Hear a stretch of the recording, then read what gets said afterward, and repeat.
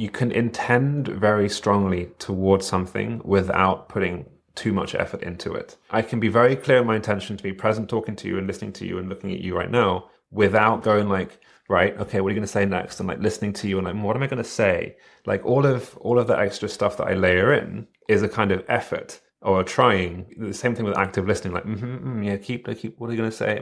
Yeah, all of that stuff doesn't actually help with my listening. In fact, it just kind of gets in the way because I'm doing all this stuff that isn't listening. All I have to do to listen to you is just nothing, ultimately. If you speak English fluently, you don't have to try to understand what I'm saying right now. Like, your brain just does it, right? So why do we then layer in this extra stuff? So that's one thing of like intention is a separate thing from effort.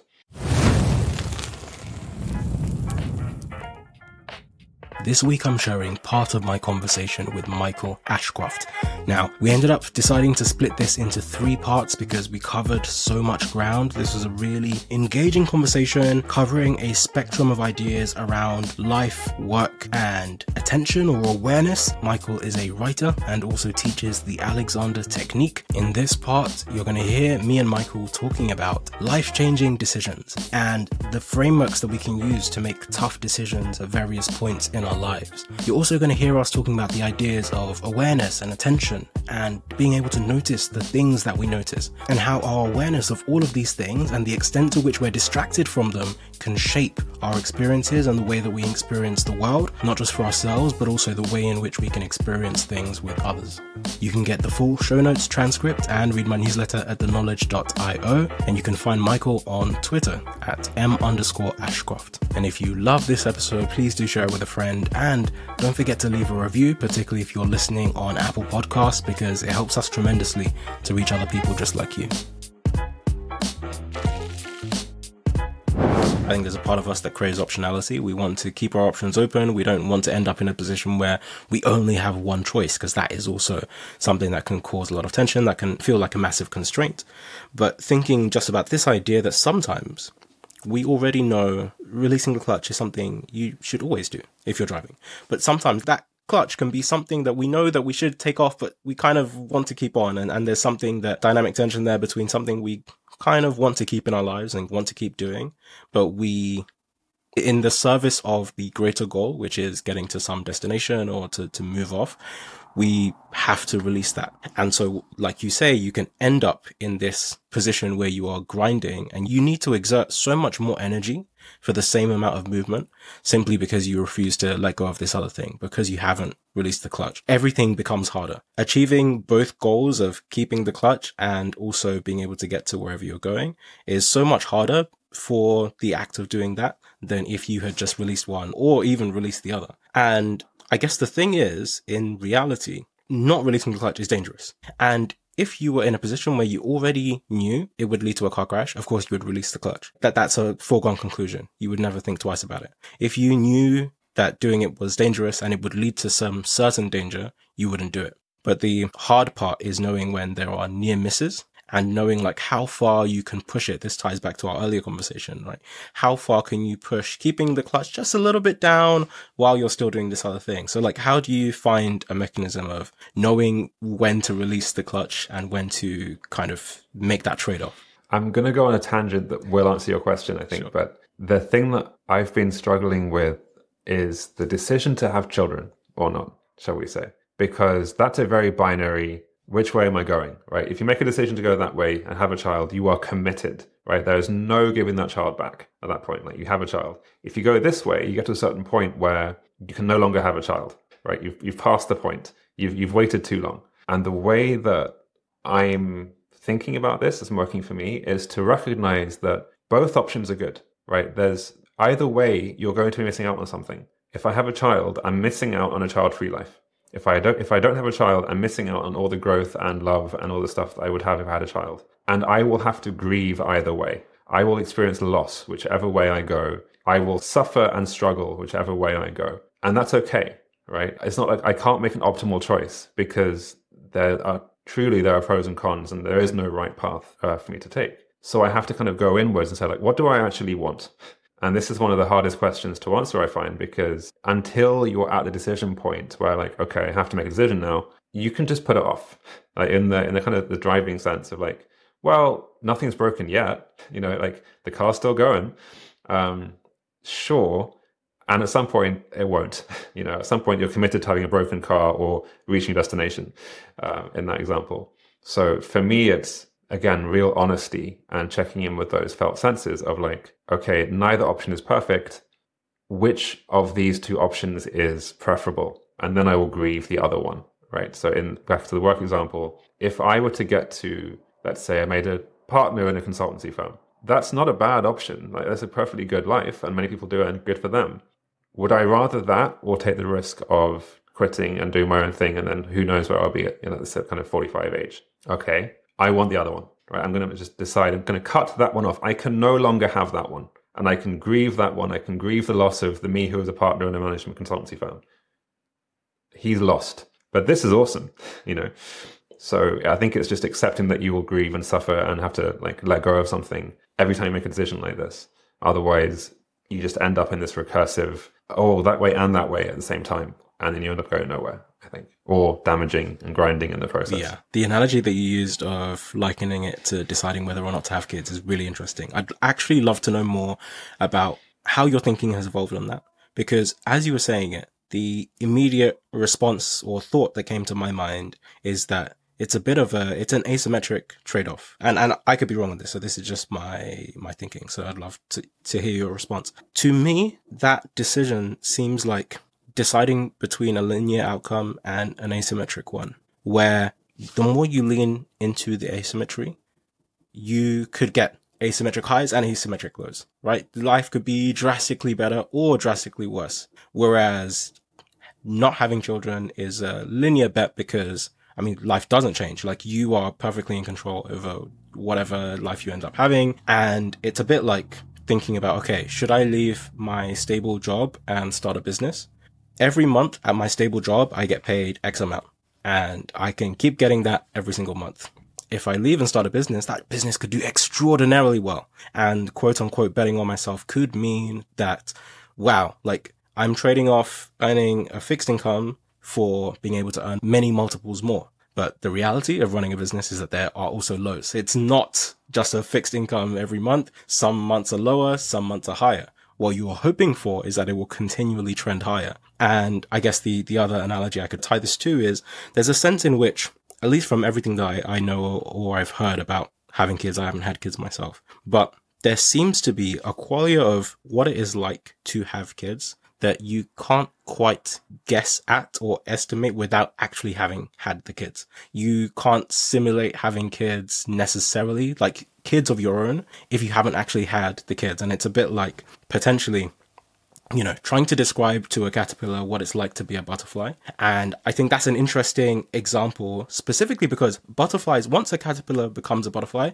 its lifespan is actually dramatically shortened. So I'm not saying it's necessarily, tracks in that way, because the lifespan of butterflies is so short. I think caterpillars live for a few months and butterflies live for like a few weeks at the most. But there is a sense in which, like to fly, and to be able to do all of these things and to have wings and all of that stuff, I don't think you can't just guess what that would feel like if you've only ever crawled on leaves, like as a caterpillar. And it's not that the life of a caterpillar is any worse, because you get to live much longer as a caterpillar, but it's an entirely different life. When you're a butterfly, first of all, you could also become a moth. So you don't know what you're going to come out of that chrysalis becoming, but someone might like swat you out of the sky. Like there's all kinds of other dangers to becoming a butterfly. But I guess, yeah, it's the trade-off of the potential of this, touching the sky and having a magical life, but there's also some dangers with that, and the certainty of having a life that you can predict and you know what it's going to be like because there's an extent to which you've already lived it. I wonder how any of that lands with you and how it tracks your journey so far in thinking about that decision. Yeah, for me, it comes down to a principle that is still emerging for me, but the idea that I want to feel more feelings. I guess that's my desire in life. For most of my life, I was, there are feelings I don't like and I've shut them all down. My opinion is there's like one master volume dial on experience. So if you don't like bad experiences, I don't like this job, this food, this environment, I'm going to turn down my aliveness. I'm going to just like mute everything. like dissociation to some extent, like everything's just a bit muted and dull. And the other direction is turning up all experience, turning up all feeling. So you're going to get more of the good ones and more of the bad ones, but you're like, they're just like flowing through you, and you're like, okay, I'm just like being burned by feelings here of all kinds. And for me, I think a good life, a life worth living, is one where I've been like roller coasted on emotions, frankly. Like that's what I'm here for. I kind of have this image in my head of like, imagine there were a plane of existence where there were these non-corporeal beings, right? There are these life forms that don't have bodies. They can't experience sensation. If they were looking down at us and going like, I really, like, I would give so much to be able to experience the idea that, like, the feeling of hands touching each other. I would give so much to cry. I would give so much to have the experience of like a child laughing and see what that feels like, because I don't have feelings. I don't think they would care about whether they're good or bad feelings at that point. They'd just be like, I want to feel something. And that's kind of how I'm thinking about the children, is like, I've heard very similar things of, it's an asymmetric thing. Like, you are going to feel enormous highs and enormous lows. And I think that for me is the path I want to take. And this is not to say this is the correct path. It's just the path for me, I think, because of my life and my preferences. There are other ways of orienting. But yeah, the idea of like, just give me more of the human experience. You know, I'll take the risk and see what comes up. So that's how I'm orienting towards this. Yeah, I completely agree with that. And I think not specifically just as it aligns with the decision to have children, but in general. And I think there's an extent to which, you know, I talked about this with Johnny Miller as well. Having negative experience helps the positive experiences to feel better. And the breadth of the experiences that you have is what shapes your understanding of life. Like, if you didn't have, just like the example you gave, I can imagine that if every single day of your life was a 3 out of 10, and if every single day of your life was a 7 out of 10, you might not end up feeling much different between the two of those.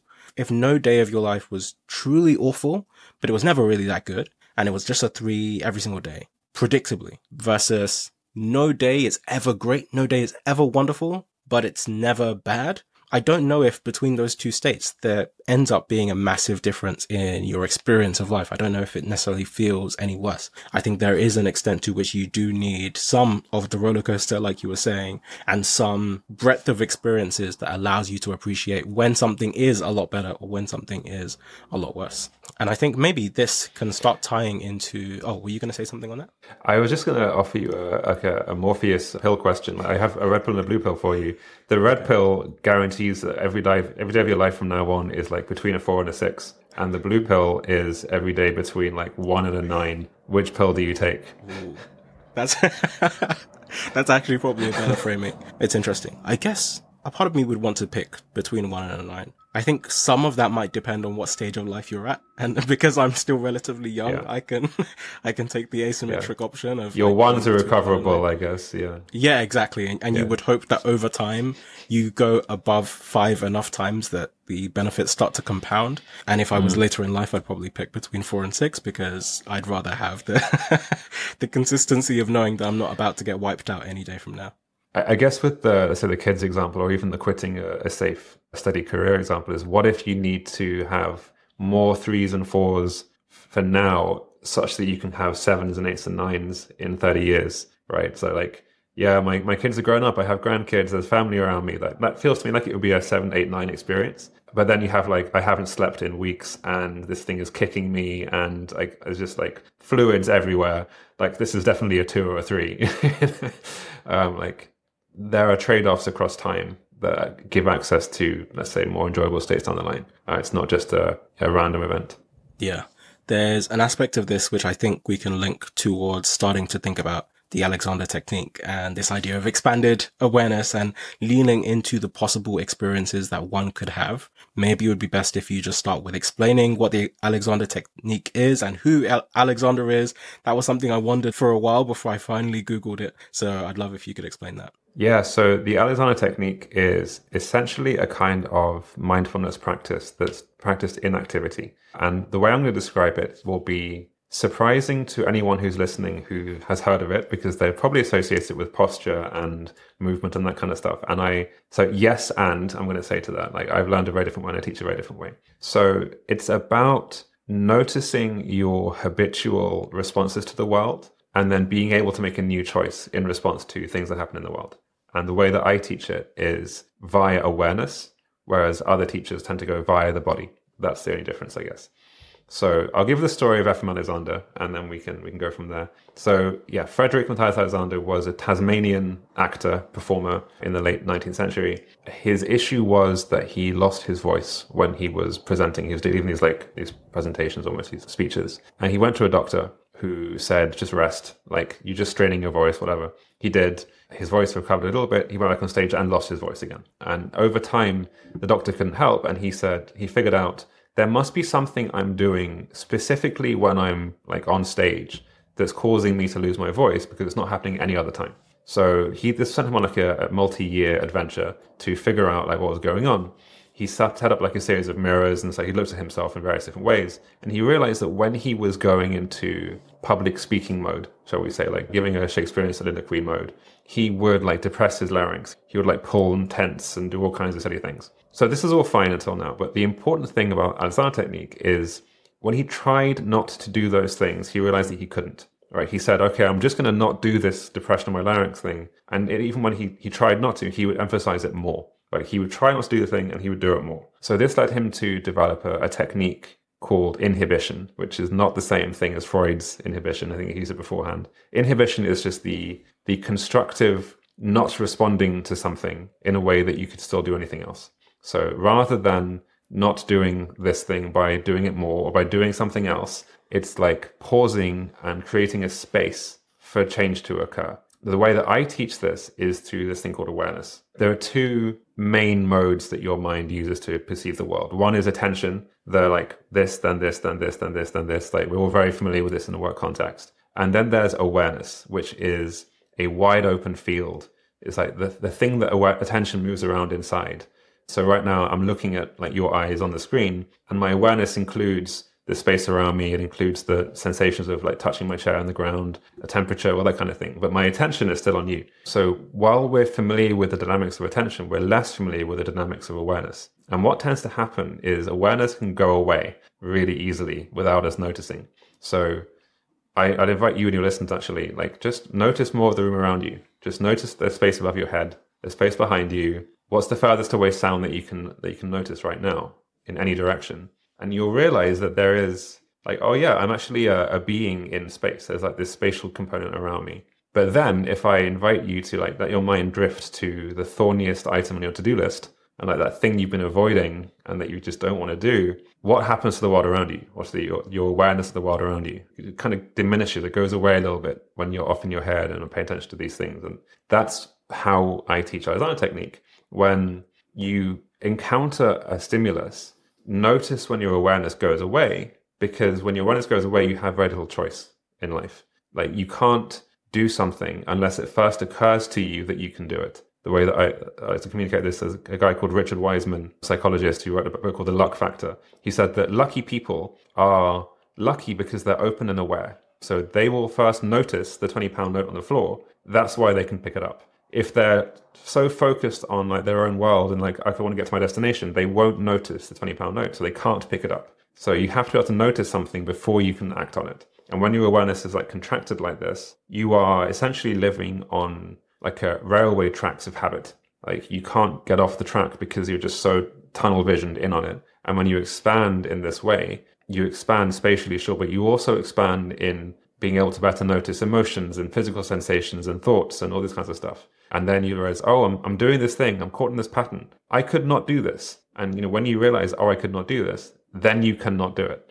So this is the fundamental practice. And it deepens from here, but it's basically about being able to notice more things going on and then being able to make different choices in response to when they happen. Hey, we'll get back to the episode in just one moment, but I wanted to tell you very quickly about my newsletter. I started sharing everything I was learning online, and a few thousand people came along for the ride. I send 3 regular emails. Brainwave, fortnightly on a Tuesday, which is about the intersection between technology, philosophy, and psychology. Then every week on a Thursday, I send Revelations, and that's about creativity and productivity. And then finally, every other weekend, I send Wayfinder, and that's about decision making. So people in the audience actually send me really tough problems that they're working through, and I help to deconstruct them using mental models and decision-making frameworks. So if you'd like to subscribe, you can join me and over 20,000 incredibly driven people at theknowledge.io. Okay, back to the episode. Yeah, there's a lot of that I loved. One thing I wanted to jump on very quickly was you mentioned The Luck Factor, which is a book that I love. And one of the studies that Richard Wiseman mentions in there that I use often when I give talks and stuff that I find really interesting is a replication of another better known study that gave birth to the idea of 6 degrees of separation.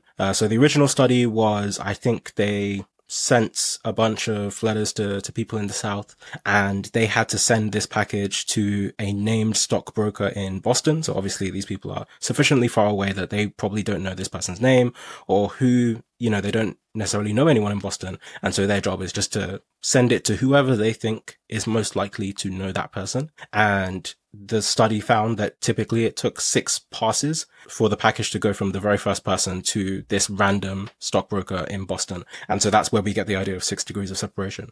But the replication of that I find really interesting from that book was that the variation they added was they split these people into people that said that they were lucky and people that said that they were unlucky. And so you run the same experiment. And it's so interesting that I think it was something like, I can't remember the exact numbers, but a much smaller proportion of the packages ended up going from the original people to, I think the destination was a generic woman's name. I think she was like an event manager in Chelmsford or something like that. And so a very similar task. This was replicated in the UK, and a much lower proportion of packages made it all the way to the end. But then when you split it out into people that thought they were lucky and people that were unlucky, you realize that I think something like 60% of the people that thought they were unlucky didn't even send the package. So it never actually left their house. And so if you think you're unlucky and you don't even contemplate the possibility that if you send out this package, it could eventually reach the destination. But for a large majority of the people that did think of themselves as lucky, then you get the standard track of, okay, yeah, you can send it up to 6 times and eventually it will reach there. And so again, going to what you were saying, there's just this really interesting idea that simply by expanding your awareness or opening yourself up to more possibilities, it can drastically change the outcomes that you have in life. I know that maybe that is an extrapolation of what we're talking about, which is maybe just in like day-to-day activities of expanding your awareness. But I think it still tracks this idea that the more you believe in, whether it's luck or serendipity or whatever, the more you open yourself up to these possibilities, the more that you can achieve and the more that you can do. And I think maybe in a similar way, even just in your day-to-day life, the more you expand the things you are aware of. So as an example, one thing that I think is a regular practice for me is trying to just go out walking. And I try and do, I don't know if you would call it expanded awareness, maybe it's a version of it, but just trying to notice more things. And I'm not specifically looking for things to notice, but just as I look around, just thinking of all the things I could possibly notice. Like I would just see interesting doors and, interesting people and interesting cars and lots of different things. And I'm not keeping track of any of these things, but just by opening yourself up to the wonder of all the things you could possibly find, the experience of the walk itself becomes a lot more enriching than if I was just walking with a fixed destination. Because also when I do these walks, I have no idea where I'm going. I see a left, I say, this road is interesting. I haven't been down it. I just walk that way and I see where I end up. And I'm guessing that when you do that, it's not just that it's more interesting, but the world itself, at least when I do that kind of thing, the world literally becomes more vivid. It gets like more brighter, more colorful. The sounds are richer somehow. And this is a real thing. It's that same thing I was saying before about the master volume dial experience. Like when you're living in your head or going for a walk, as most people do now with podcasting or something, like you're not really in the world. You're like collapsed and contracted into this little like intellectual thing going on in your ears, and you miss all of this going around you. So one of the things I actually say in my course is like go for a walk in nature without something playing in your ears and do exactly what you're describing. Of just like notice the world. The one thing I'd suggest from what you said is you use the word try, and that's a tricky word. Like try to notice more things, because Alexander said that trying is only emphasizing the thing you already know. So when you're trying to notice things, you're activating the existing familiar pathways, if you like. Whereas if you let go of the trying, then you can notice new things that you haven't noticed before, because you can't try to notice something that you already know, that you don't already know, because it's within existing patterns. So there's a wonderful prompt from Dzogchen, which is a Buddhist lineage, which is just listen for the sounds in the distant harbor. Any moment this is going on, like somewhere around you, there's a distant harbor. Just listen to the sounds from it. And there could be another one further away in the opposite direction, and just listen to the sounds from that distant harbor. Like, you don't know what they're going to be. Just like out there somewhere, there are these things you could notice, and you're available to them. Rather than like, okay, I think it's in that direction. I'm going to strain my ear towards that harbor and try and hear the thing. No. Just like be available to the sounds as they come up, and naturally you'll expand out and start to notice things that you hadn't noticed before. There's a question that I want to ask you. Before that, I wanted to share something that what you were saying made me think of, which was, I think it's in the book Hooked by No Eyal.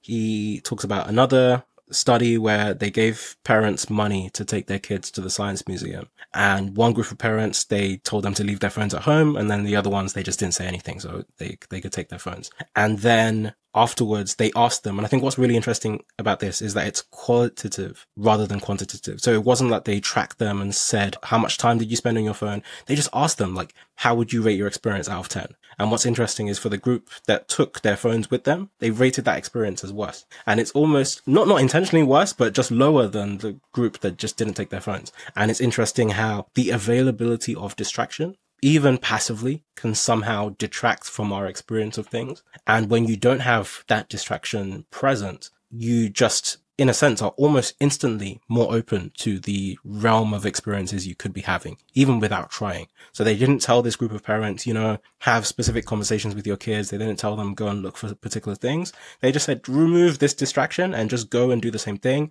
In both sets, the study was paying for it, so they just gave them the money to go have fun with their kids. And so I think that's another really interesting aspect of what you were sharing, which is, sometimes intentionally removing distractions just opens you up to all the possible experiences you could be having, even without, like you say, trying, even without striving or intentionally looking for something else that you need to do. The question that I wanted to ask was, go on. Were you going to say something? Yeah, there's one layer I wanted to add in there with the experience of those kids at the museum, which is humans seem to be able to enter what I call a shared awareness space. So like the example being, you're watching a movie with, a friend or a partner at home, and like you feel as if you're in the same place, like you're having a shared experience watching this movie. But then you notice that your friend or your partner is like scrolling on Twitter on the phone, like they're not really watching the film. Like, what is the felt experience that you have in that moment? So for me, there's like a disconnection. There's like I thought we were in the same space. Maybe we were. And now suddenly we're in different spaces.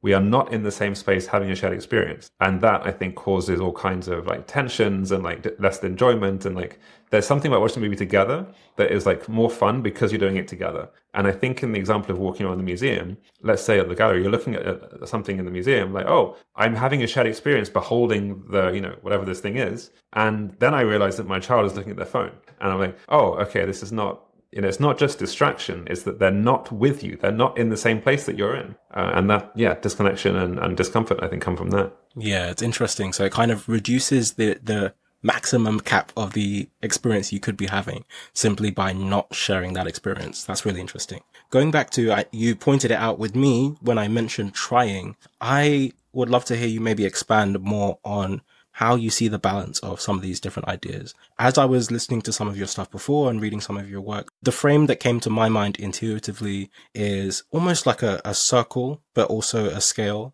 where perhaps originally a lot of people think of the balance between inattention and attention. So inattention, there's a lack of focus. You're not actually trying to think of anything, but it's a negative thing, right? You are not paying attention to anything. And then you have attention where you are actively trying to pay attention to something. And so there's already this dynamic tension between those two things. But then if you pull more towards the right of attention, you could have expanded awareness, which is, it's not just that you are paying attention to one thing, but you are paying attention to all the things you could possibly be paying attention to. You're expanding the realm of things that you could possibly be thinking about. And then maybe going even a step further to the right of that, which in a sense kind of brings you round back to being to the left of inattention, is non-fixation. This is at least how it came to my mind, where non-fixation is less than inattention, because it's not just that you are absent-minded and not being able to focus on anything, but you are intentionally not fixing your attention on anything. And it's still to the right of extended awareness, because it's not just that you are expanding your awareness to all the possible things you could be thinking about, but you are also not attaching your attention to any of those specific things, but kind of in a state where you are open to, I guess, the realm of experiences. It probably sounds like a very esoteric description that I've just given, but that's how it came to my mind. I'm used to that. Is that how you would frame it, or Yeah. is there a better way you could explain it? So there are a few different things going on there. The first one to pick up on, I guess, is the idea that you can intend very strongly towards something without putting too much effort into it. Right. So I can be very clear in my intention to be present, talking to you and listening to you and looking at you right now without going like, right, okay, what are you going to say next? And like listening to you and like, what am I going to say? Like all of the extra stuff that I layer in is a kind of effort or trying. The same thing with active listening, like, yeah, keep, what are you going to say? Yeah, all of that stuff doesn't actually help with my listening. In fact, it just kind of gets in the way because I'm doing all this stuff that isn't listening. All I have to do to listen to you is just nothing, ultimately. If you speak English fluently, you don't have to try to understand what I'm saying right now. Like your brain just does it, right? So why do we then layer in this extra stuff? So that's one thing of like intention is a separate thing from effort. The fixation point is interesting because that's where the grooves of habit come in.